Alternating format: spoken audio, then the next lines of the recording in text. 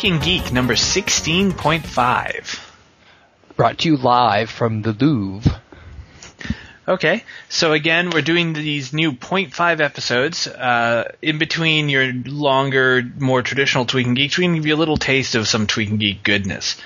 So this week, I want to talk about a blog article I found from a guy named Roger Alsing. It's at rogeralsing.com, where he wrote a genetic algorithm that evolved a set of 50 polygons into a representation of the Mona Lisa. And we'll make sure to put the link for this in the show notes. So it's a pretty impressive looking genetic algorithm. It's pretty cool. So he the way he set it up, he had 50 translucent polygons of varying color, and he overlaid them until it was a representation of the Mona Lisa. And so he did a pretty basic genetic algorithm.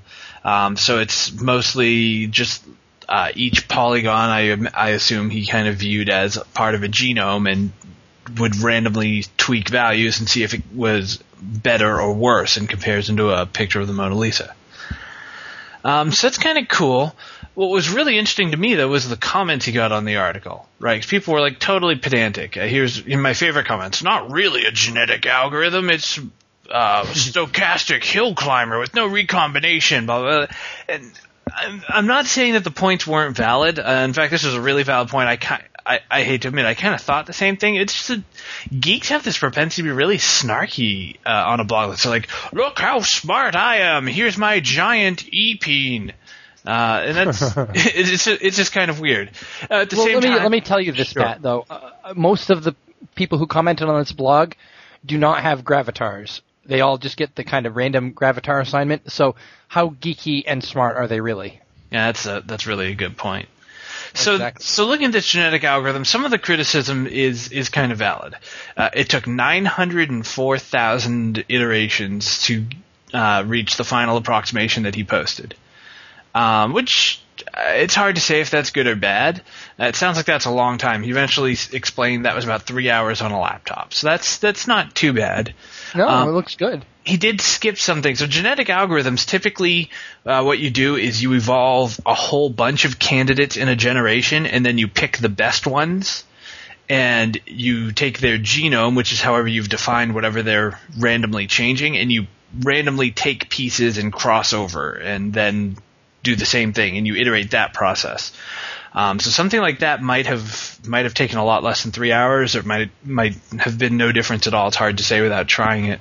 The way he did it, he used the concepts of genetic algorithms, but he would just make one, and if it was better, he'd change, and if it wasn't, he'd make another one. So that could take a long time that way. Yeah. But what's cool about it looks like he did it in .NET. And whatever you want to say about the method, it clearly worked. If you go look at the website, he's got this cool little array of photos showing how it progressed from the first few iterations.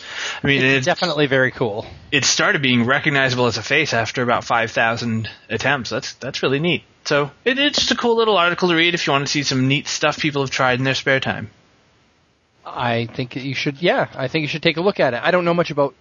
Well, that's an overstatement. I don't know anything about genetic algorithms except for what you just explained.